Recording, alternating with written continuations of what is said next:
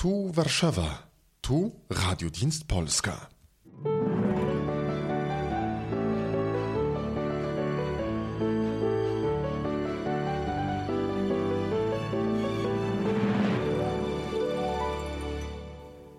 Guten Tag, meine Damen und Herren. Wie in der letzten Sendung versprochen, begrüßen wir Janusz Tycner und Joachim Ciecierski Sie zu einer Sonderausgabe unserer wöchentlichen politischen Sendung Themen der Woche, um den Ausgang, die Ergebnisse und die möglichen Folgen der ersten Runde der polnischen Präsidentschaftswahlen zu kommentieren. Gestern Abend, am 11. Mai, gab die staatliche Wahlkommission die amtlichen Ergebnisse bekannt. Der Gewinner mit knapp 35% der Stimmen ist Andrzej Duda, der Kandidat der oppositionellen Partei Recht und Gerechtigkeit PiS. Der amtierende Staatspräsident Bronisławs Komorowski bekam knapp 34% der Stimmen. Der dritte war Paweł Kukiz mit knapp 21%. Der Rest der Kandidaten, 8 an der Zahl, konnte auf sich zwischen knapp 3,5 und 0,2% vereinigen. Da keiner der Kandidaten die absolute Mehrheit auf sich vereinigen konnte, wird es am Sonntag, dem 24. Mai, eine Stichwahl geben zwischen Bronisław Komorowski und Andrzej Duda. Herr Tycner, waren Sie überrascht? Wer genauer hinschaute und hinhörte, der spürte, dass sich Andrzej Duda auf einer enorm aufsteigenden Welle bewegte, unmittelbar vor dieser Wahl. Es war klar, dass Bronisław Komorowski von einem Sieg in der ersten Runde, was noch um die Jahreswende als selbstverständlich galt, nicht einmal träumen kann. Es war auch klar, dass der Ergebnisunterschied zwischen den beiden minimal sein wird. Dudas ganz knapper Sieg lag im Bereich des Möglichen und so geschah es auch. Es ist aber auf keinen Fall ein selbstverständliches Ereignis. Bevor wir die politische Lage analysieren, lassen Sie uns kurz auf einige allgemeine Probleme eingehen, die wir in der letzten Sendung signalisiert haben. Also, war die Wahl ehrlich? Wie es bis jetzt scheint, weitestgehend ja, bis auf einige nicht besonders ins Gewicht fallende lokale Zwischenfälle, die es immer geben kann und wird. Nach den manipulierten Kommunalwahlen vom November letzten Jahres war die Öffentlichkeit sehr sensibilisiert. Ich habe selbst gehört im Wahllokal, dass die Leute sagten, ich habe meinen eigenen Kugelschreiber mitgebracht, damit sie mit dem Kugelschreiber, der da ausliegt, meine Stimme nicht ungültig machen können später und so weiter. Es war schon eine unglaubliche Sensibilisierung, was auch berechtigt war, wenn Sie sich vorstellen, wir hatten bei der Kommunalwahl fast 20% ungültige Stimmen. Bei dieser Wahl waren es 0,9%, also wirklich im Bereich des Normalen. Eine große Anerkennung muss man der Bewegung zur Kontrolle der Wahlen zollen. 76 Bürgerorganisationen, katholische und patriotische vor allem, haben sie auf dem Hellen Berg in Częstochowa, in diesem Kloster dort, bei einer großen Versammlung im Januar 2015 gegründet. Die Aktivistinnen und die Volontäre dieser Bewegung zur Kontrolle der Wahlen waren überall präsent, schauten auf die Finger. Es war auch mit ihr Verdienst, dass es dieses Mal zu keinen großen Beanstandungen kam. Traurig, muss man sagen, ist es, dass so etwas in einem Land der Europäischen Union 25 Jahre nach dem Ende des Kommunismus passiert. Ich denke, es ist auch ein weiterer Beleg dafür, dass es um die polnische Demokratie nicht gerade glänzend bestellt ist. Und das ist auch ein Thema dieser Wahl. Sie haben in der letzten Sendung gesagt, wenn die Wahlbeteiligung gut 50% übersteigen wird, dann können wir für polnische Verhältnisse schon von einer guten Wahlbeteiligung sprechen. Sie lag bei knapp 49%. Ja, leider. Über die Gründe haben wir in der letzten Sendung ausführlich gesprochen. Es ist schon katastrophal. Noch keine Präsidentschaftswahl in Polen war so schlecht frequentiert. Zu den in der letzten Sendung genannten Gründen kam noch hinzu, dass viele enttäuschte Komorowski-Wähler und Wähler der postkommunistischen Linken, darüber werden wir noch später sprechen, zu Hause geblieben sind, aus Protest oder aus der Erkenntnis, dass sie keinen Kandidaten haben, für den sie stimmen können. Dann noch die letzte Frage aus der Rubrik Allgemeines zu den Meinungsumfragen. Alle gaben dem amtierenden Staatspräsidenten einen etwa 10%igen Vorsprung. Am Ende war es eine 1%ige Niederlage. Ja, und das war bis zuletzt. Die letzten Meinungsumfragen, die veröffentlicht wurden am Freitag, haben so etwas von sich gegeben. Die Befürworter Komorowskis im herrschenden Establishment in Polen sagen, und das, ich denke, jetzt zitiere ich hier wirklich aus ihrer Vorstellungswelt und aus dem, was sie manchmal von sich geben, die Wähler von Recht und Gerechtigkeit sind natürlich wieder einmal daran schuld. Kaczyński ist natürlich immer wieder daran schuld. Das sind die einfachen Leute aus diesem furchtbaren Dunkelpolen, für das wir uns vor den Deutschen, vor Europa ja so furchtbar schämen müssen. Einfache Gemüter, bauernschlau, die die Wahrheit über ihre politischen Vorlieben verschweigen, und dann kriechen sie aus ihren Hütten heraus und hinterhältig gehen sie zur Wahl und machen einen Strich durch die Prognosen. Ich sage das mit einer gewissen Überspitzung, aber so ist die Überzeugung dieses politischen Establishments in Polen, der Regierenden. In Wirklichkeit werden nicht wenige Umfragen in Polen schlicht und einfach gekauft, und wer zahlt, bestellt auch die Musik. Umfragen sind in Polen inzwischen zu einem ganz wichtigen Werkzeug des politischen Kampfes geworden. Außerdem tobt auf dem Umfragemarkt ein gnadenloser Konkurrenzkampf. Die Preise fallen, die Zeitungen, die Medien, die solche Umfragen bestellen, wollen ja nicht viel zahlen, aber das wirkt sich auch auf die Qualität aus. Ja? Außerdem sind die Firmen und die Institute, die diese Meinungsumfragen durchführen, einfach nicht in der Lage, materiell nicht in der Lage, darauf zu reagieren, dass sich die Gesellschaft sehr verändert hat.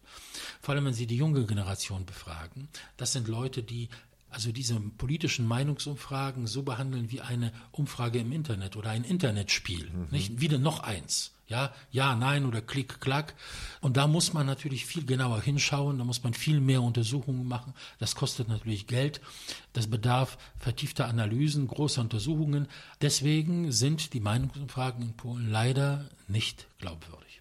Bronisław Komorowski hat verloren. Was nun?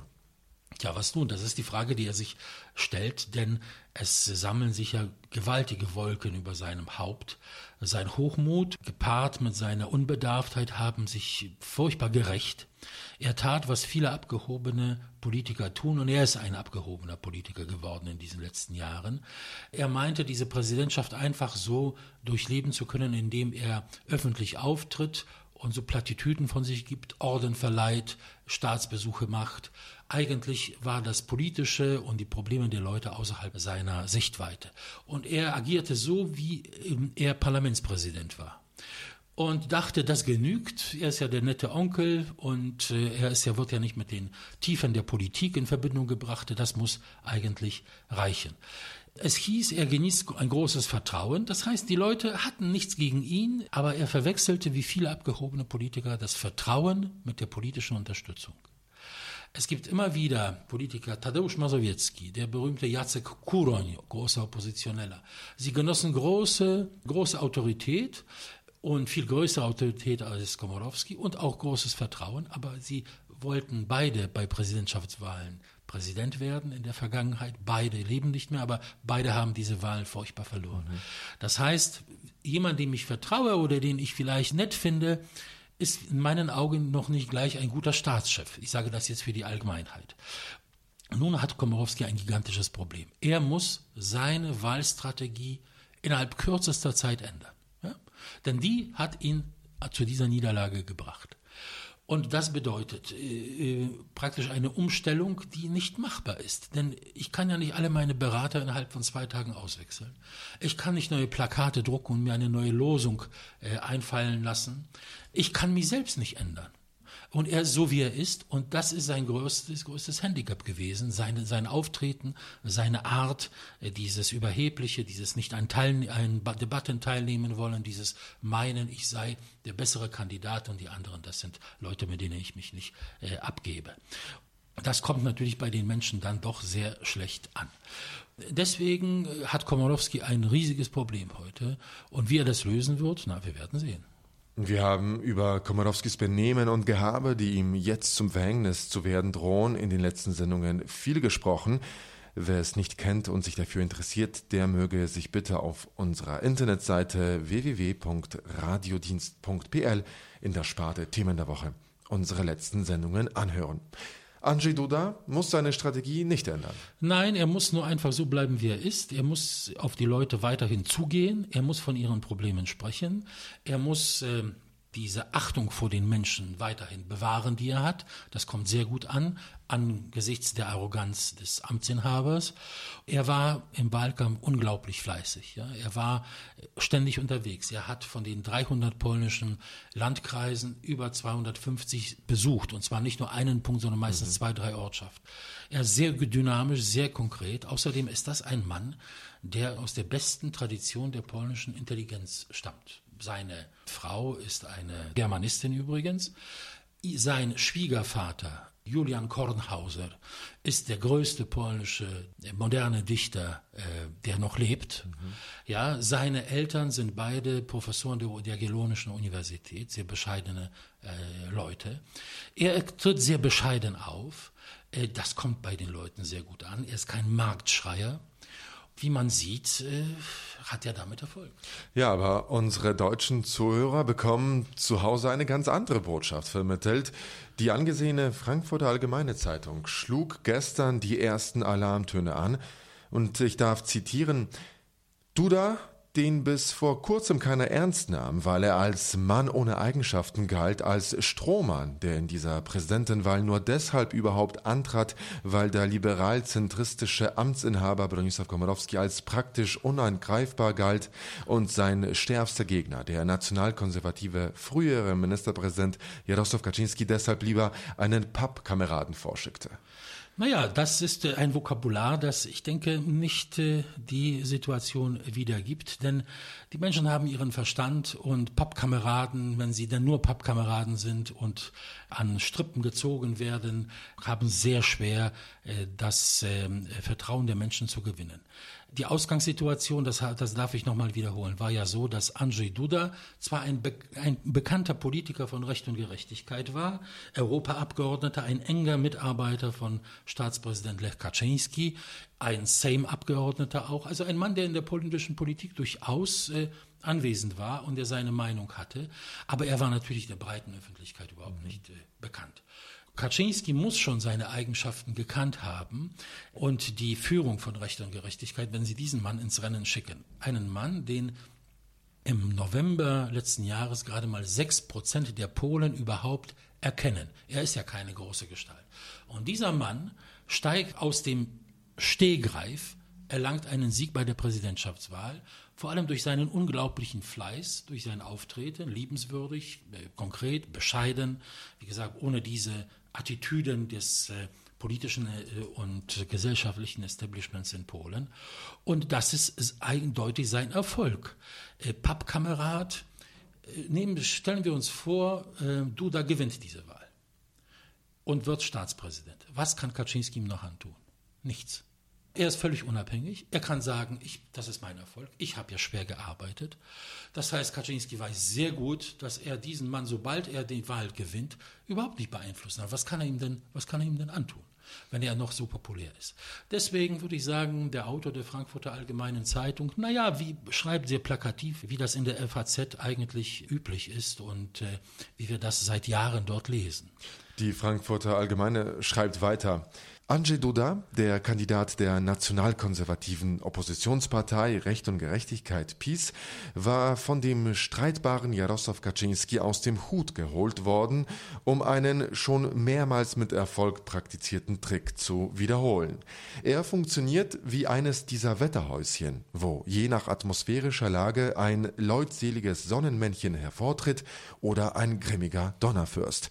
Wenn Kaczyński, dessen Element der bittere Kampf gegen alle möglichen Feinde der Nation ist, ob sie nun Deutsche, Russen, Liberale oder Schwule sein mögen, vor Wahlen steht, zieht er sich ins Innere zurück und lässt andere vor, welche die Wähler weniger erschrecken. So hat er im Herbst den unbekannten Europaabgeordneten Duda zum Präsidentschaftskandidaten gemacht, der vor allem die Aufgabe hatte, zu lächeln und den Polen alle Glückseligkeiten der Erde zu versprechen. Von mehr Kindergeld über ein niedrigeres Rentenalter bis hin zu einem Zahnarzt in jeder Schule, schreibt die FAZ. Hier wird natürlich diese ständige Dämonisierung betrieben. Jetzt haben wir es schon mit den Russen, Liberalen und Schwulen zu tun. Also im Grunde ist der Faschismus im Anmarsch in Polen. Das ist die Aussage. Ich habe auch unter diesem Artikel einige Eintragungen gesehen der Leser dieses Artikels im Internet. Also denen stehen natürlich die Haare zu Berge. Eine schreckliche Wahl, eine furchtbare Wahl. Na, so wird Stimmung gemacht. Ciecierski wird hier dämonisiert, aber er ist nicht so omnipotent, wie der Autor der FAZ das schildert. Er kann nicht alles wahrnehmen. Er zieht sich schon zurück bei der Präsidentschaftswahl, denn er möchte im Herbst, dass seine Partei die Wahlen gewinnt und er Ministerpräsident wird. Und beides kann er nicht sein. Also so eine Personalunion haben wir in Polen nicht. Ciecierski ist vor 5 Jahren gegen Komorowskis bei der Wahl angetreten. Einige Wochen nach dem furchtbaren Tod seines Bruders, seiner Schwägerin, schwer angeschlagen und hat mit wenigen Prozent die Wahl verloren. Das ist ein politisches Urgestein, ein Mann aus Eisen, der Unglaubliches ausgehalten hat. Diesen unbekannten Europaabgeordneten ins Rennen zu schicken, einen fähigen Politiker. Diese ganzen schönen Beschreibungen aus dem Hut zaubern, es war gut gezaubert, wie man sieht, wirksam gezaubert. Und darum geht es in der Politik. Und jetzt das Letzte, jemand, der nur lächeln soll und dann alles versprechen, den Menschen Kindergeld und so weiter. Duda hatte nichts Konkretes versprochen, er hatte aber die Probleme angesprochen. Für Komorowskis existieren sie nicht. Für Komorowskis gibt es diese Probleme nicht. Und Duda sagt zum Beispiel das Problem des erhöhten Rentenalters. Wenn der Herr hier schreibt, niedrigeres Rentenalter wird versprochen. Worum geht es ganz kurz?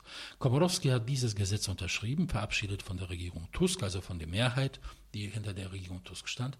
Und wir haben die Erhöhung des Rentenalters auf einen Schlag von 65 für Männer auf 67 bei Frauen von 60 auf 67. Jetzt haben wir folgendes Problem. Dass sehr schnell eine Generation von Männern und Frauen älter wird, die ihren Beruf nicht ausüben können. Zum Beispiel Tänzer bei einem großen Volksensemble Mazowsche. Wie kann man sich vorstellen, dass diese Leute mit 67 noch irgendwelche Pirouetten dort springen? Ja? Oder wer möchte mit einem Busfahrer fahren, der 65 ist und klar nicht mehr so reagiert, wie er kann? Wer möchte so einen Lokführer haben? Das Gesetz, das verabschiedet wurde und Komorowskis unterzeichnet hat, sieht eben keine Möglichkeit vor, das zu ändern. Das heißt, diese Leute, sobald sie nicht mehr fähig sind, die Renten werden in Polen sehr spärlich vergeben. Für Krankheiten, da muss man wirklich schon keine Beine und keine Hände haben, um eine Rente zu bekommen, schwer krank sein. Diese Leute landen in der Arbeitslosigkeit. Das heißt, Duda sagt, wir müssen es ändern. Wir müssen dieses Rentenalter senken oder wir müssen eine Lösung einführen. 40 Jahre Arbeitszeit und dann eine Rente. Dieser Busfahrer, der bestimmt nicht studiert hat, sondern sehr früh seinen Beruf angefangen hat, mit 18, mit 20, wird dann mit 60 oder mit 58, wenn es Zeit ist für ihn, für seinen Rücken, für sein Herz, für seine Augen, einfach diesen Beruf aufzugeben und endlich in Rente zu gehen, kann er das tun. Aber wenn er mit 18 angefangen hat und bis 67 arbeiten soll, wie soll das funktionieren? Für Komorowskis ist das kein Problem. Komorowskis fährt durch Land und sagt, wir leben in der goldenen Epoche unserer Geschichte, in der besten Zeit, die wir haben.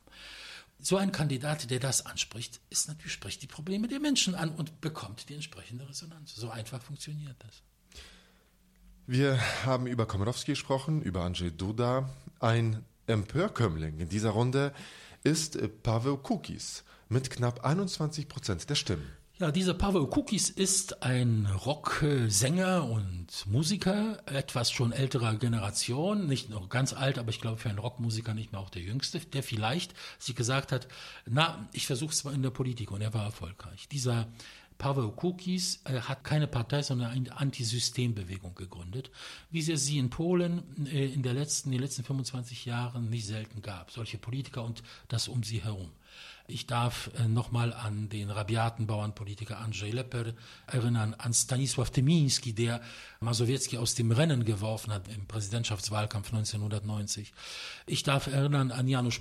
Jeder von diesen Politikern ist ein etwas anderer, aber sie verkörpern eben dieses Antisystem-Denken, alles zerstören, alles umwerfen, alles neu ordnen.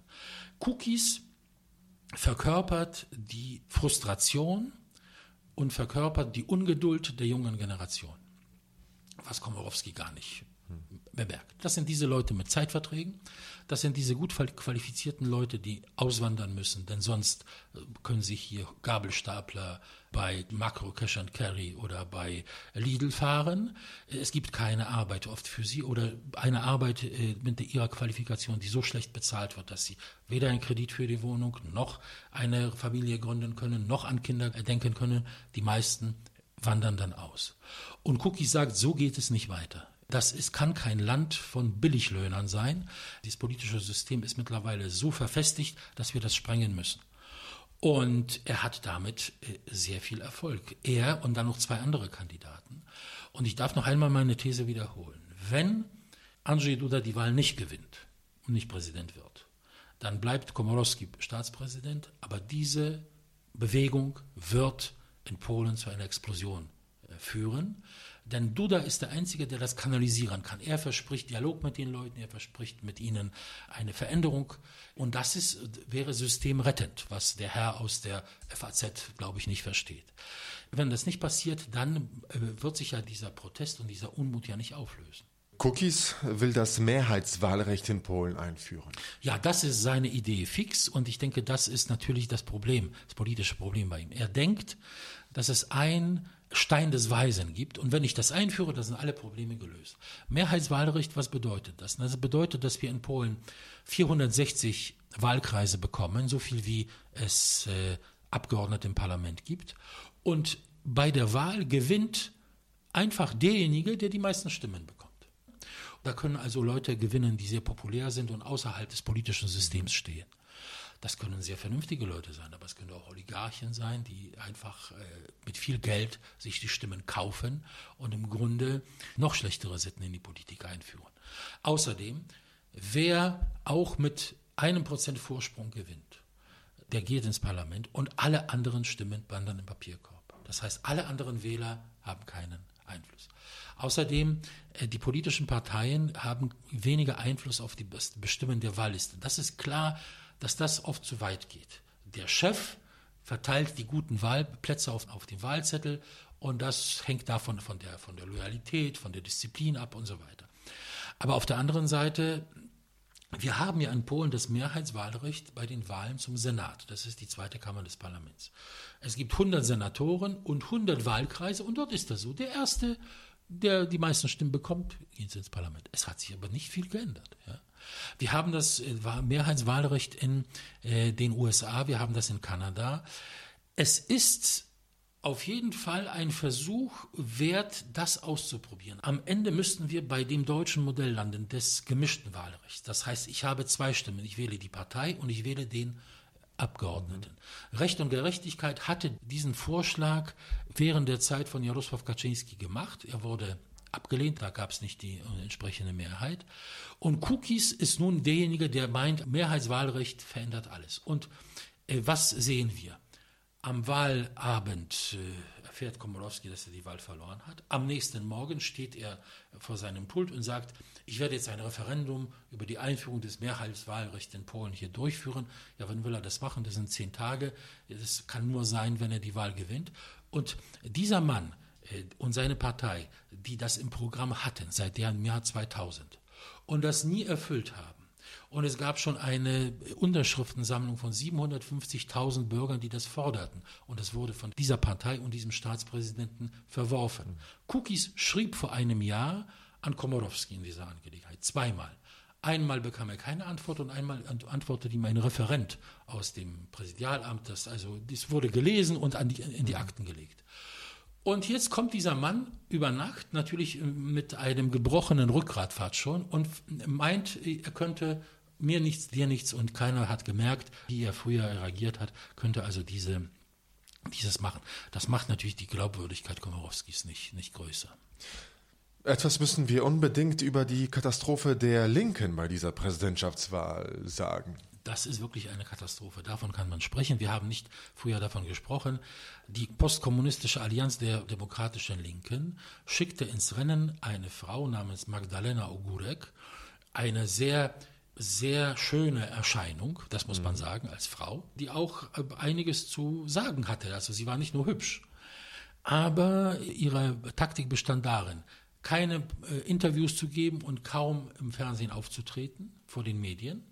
Und zweitens stellte sie sich sehr schnell gegen ihre eigene Partei. Das heißt, die Partei erwartet von ihr Folgendes, dass sie Jaruzelski huldigt, dem kommunistischen Diktator, dass sie natürlich sagt, die Volksrepublik Polen, das war auch Gutes und wir dürfen das nicht alles verteufeln. Und diese Frau war klug genug zu sagen, das mache ich nicht. Und es kam zu einer unglaublichen Spannung zwischen ihr und der Partei, die sie aufgestellt hat. Deswegen hat die Partei ihr die Finanzierung gesperrt. Es war eine Katastrophe und Leszek Miller, der Chef dieser Partei, früher Ministerpräsident, das war sein Einfall, hat damit eine Bauchlandung vollbracht, 2,8%.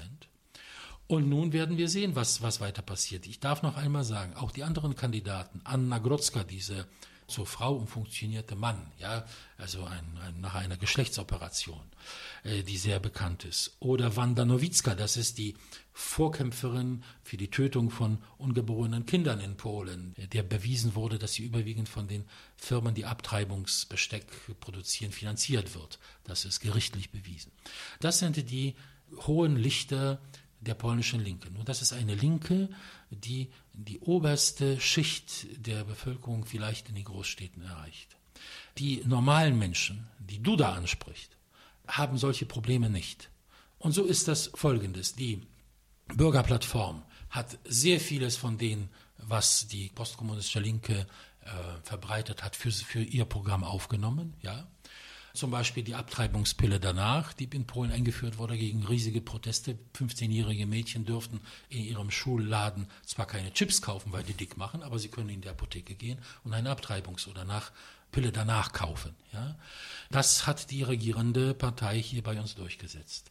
Die sozialen Wähler, die benachteiligten Wähler, sind alle in der Partei von Jarosław Kaczyński untergebracht. Und so hat die Linke in Polen eigentlich nichts zu melden, außer eben Geschlechtsoperationen, in vitro und so weiter, Sachen, die natürlich nicht unwichtig sind, aber das ist nicht das, was die Menschen in Polen bewegt. Wie geht es weiter? Wir haben jetzt Dienstag und wir haben noch etwa 10 Tage Zeit bis zur nächsten Wahl. Komorowski scheint wirklich, sich erstmal heute noch in einem chaotischen Zustand zu befinden und eigentlich zündende Ideen für den zweiten Teil des Wahlkampfes fehlen. Deswegen ist davon auszugehen, man wird wie die FAZ die Angst und den Horror vor Jarosław Kaczyński steigern. Ja, das ist das Einzige, was er noch kann. Das zu sagen, Duda ist ein Pappenheimer, ja, wie der hier gesagt wurde, im Grunde dahinter ist dieser Verkörperung des Bösen. Nur das zündet nicht mehr, das zieht nicht mehr, das hat sich abgestumpft. Wir werden 2 Debatten haben im Fernsehen. Endlich kommt auch Komorowski ins Fernsehen und es wird eine Debatte geben am 17. Mai im Staatsfernsehen und 2 oder 3 Tage später an einem privaten Sender. Der klare Favorit bei diesen Debatten ist Andrzej Duda. Mit seiner Kompetenz, mit seiner Eloquenz, mit seiner Art des Auftretens. Aber wir werden sehen. Von diesen Debatten, vor allem von der Debatte im Staatsfernsehen, wird sehr viel abhängen. Außerdem, Duda ist in der guten Situation. Er wird die Wähler von Kukiz, die gegen Establishment sind, von Janusz Korwin-Mikke, von Grzegorz Braun, das sind Leute, die entweder überwiegend zu Hause bleiben werden, aber wenn sie dann wählen gehen, dann ist es kaum vorstellbar, dass sie in ihrer Masse Komorowski wählen. Das heißt, Bronisław Komorowski sollte sich schon mal vorsichtshalber nach einigen Koffern umgucken für den Umzug. Es ist nicht gesagt, dass das passiert, aber wir können davon ausgehen, der Favorit im Augenblick ist eindeutig sein Herausforderer. Die nächsten Tage können natürlich noch dramatische Veränderungen bringen, darüber werden wir berichten, aber so sieht die Lage. Wer hätte das im Dezember oder im Januar dieses Jahres noch gedacht? Janusz, vielen Dank für das Gespräch. Danke sehr.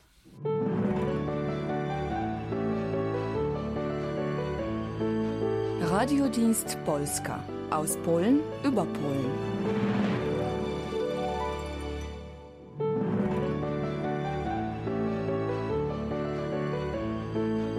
Radiodienst Polska aus Polen über Polen.